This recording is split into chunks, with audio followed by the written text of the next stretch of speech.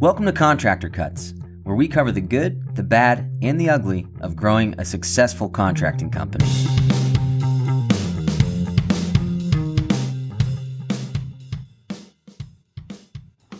Hi, my name's Clark Turner. I'm a general contractor. I'm also the founder of ProServe Alliance, and I'm with Jared Flo, our director of operations at ProServe Alliance, as well as one of the key people in helping build our contracting company.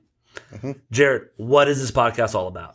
So Contractor Cuts is something that we created because as contractors ourselves, we've realized that it is impossible to find time to learn, to get educated, maybe learn from other people. There's just no time in this business. So Contractor Cuts, we're putting together short, easy to listen to podcasts that you can listen to as you go to job sites, between jobs, to kind of learn from our experience and the mistakes that we've made. Yeah, that's great. So we've grown a contracting company from the ground up, from me being a one-man show to hiring Jared. We're going to take you through on this first episode our journey from one-man show to doing over 700 renovations a year, and kind of talk through where we came from and how we got here and kind of what this podcast is about.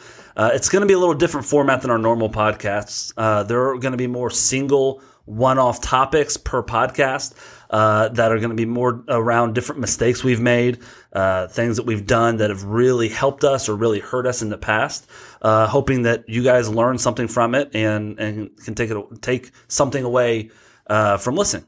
Yep. So going to the beginning, I started a general contracting company 15 years ago, almost 16 years ago, and I was a one-man show. I didn't know what I was doing. I was driving around bidding jobs, hoping I make more money than I spend day in and day out. Started really growing. I did that for 5, 6, 7 years. In the grind for a long time, driving my $900 S10, going job site to job site, trying to make money. So I did that for a while, trying to figure out, how do I create this into a business that I am not always grinding in? I brought on Jared about 7 years into that. I landed some big clients. I needed someone to help me, and so brought him in as a project manager officially, I think, when he started. But the goal was to help me organize what we're doing and help us grow this to the next level. Brought you in. You started with us and kind of took over the field management for us, all the project management. You were running the crews.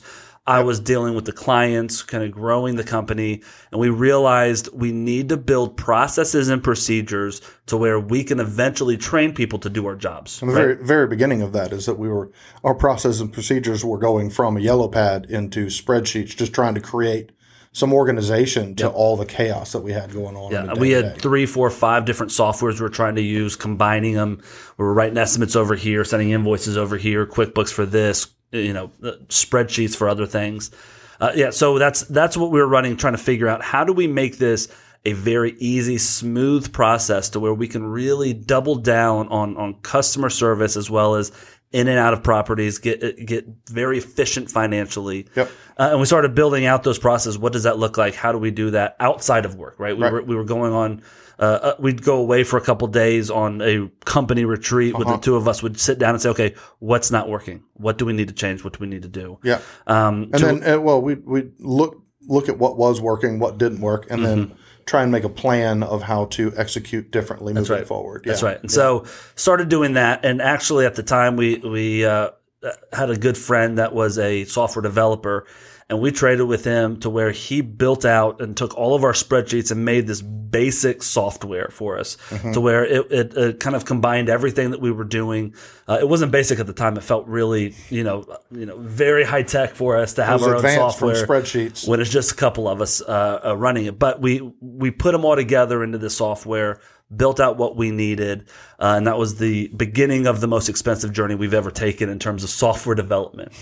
We spent years and years and years tweaking and fixing and changing the software. As we started hiring people, duplicating ourselves, bringing people on, we saw the holes. We saw where there was no accountability. We saw where, okay, this is where we're losing money all the time. And we started building the software to really be safety nets on those spots. Yeah, watching the spots that were happening over and over and on jobs where we were wasting money, or we were dropping the ball and communicating to a client, whatever it was, those things kept happening. And we would look at the software and say, what can we implement into the software to kind of be a safety net for those things and kind of help keep us accountable to that level of customer service we were trying to replicate. Yep. And so from there, as we started forming these processes, procedures, and implementing them into the software, we started growing. I mean, we grew year over year over year by figuring out this is how we hire people. This is how a project manager comes in.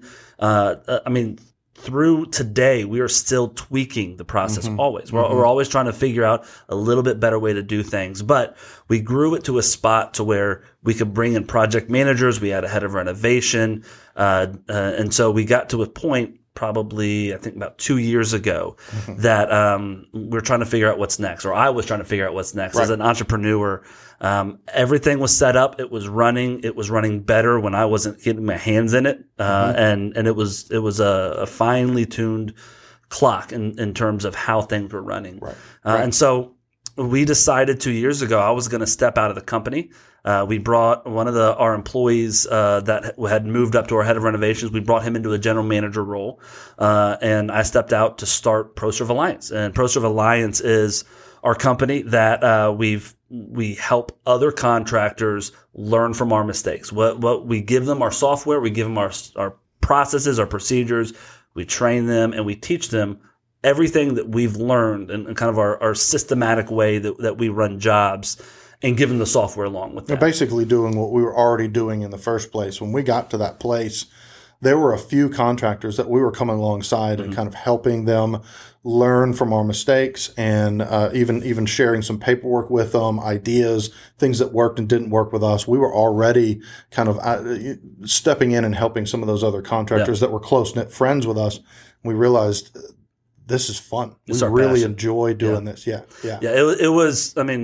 It was one of those things where I was more in a position to be able to step out. You stayed in. Yeah. You were head of a division at the time. Kind of a big deal. You were more needed than I was in the company. And so I stepped out to help. And really we started one at a time helping contractors where we kind of embrace them, bring them into the trainings and that sort of thing. And then from there, you eventually stepped out of that company as well, and to where you can now transition full time to where we're both in this company, and we've got some other employees now in ProServe Alliance. But we grew our contracting company to a spot to where it is making enough money to support us outside of it, and to where we can step out and pursue our passions, which is helping contractors grow their company. So, and the general manager that we brought in has all the best parts of the things that we're really crappy at. Yep. He's really, really good in that role. He's really good with people. He's slamming it. He's really killing it. Yeah, and that's the goal. Is you aren't the hero in the story. You find people who are better at you at the things that are better needed for that job position, right? Yep. So I'm a self-proclaimed disorganized, bad with details. I've got barriers in my life that cause that. But what I do is I set up these guardrails to where this is how I organize. But that's not my flow zone. That's not where I'm great at all the time. And I do. So you're motivated by forward movement. Absolutely. I'm motivated by growth. I'm an ideas. I'm always going to have something that I'm working on that's growth to get us to the next spot. But we brought in a general manager that is detail focused, that is good at sitting and not letting things fall through the cracks, to where he's better than I was in that job position.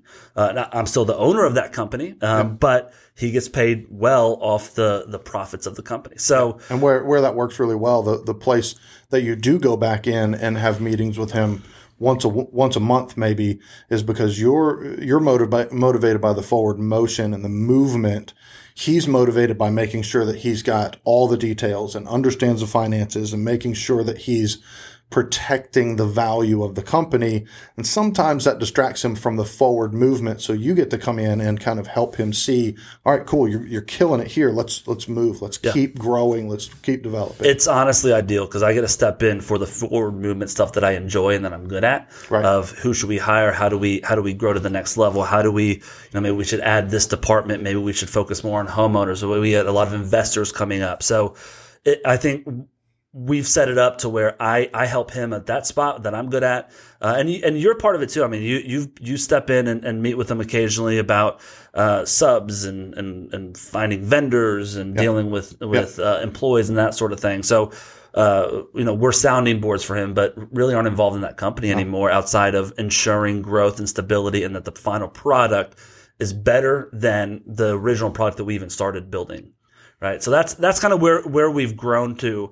We've started this podcast because we want to help contractors not make the same mistakes we made. We made a ton of mistakes growing our company, and it cost us hundreds of thousands of dollars over the last 15 years. And sometimes in specific years, 2016, I think we lost hundreds of thousands in single years. Right. And so our goal is to be able to give contractors a shortcut of some information that we learned along the way. We do 700 houses a year renovation wise.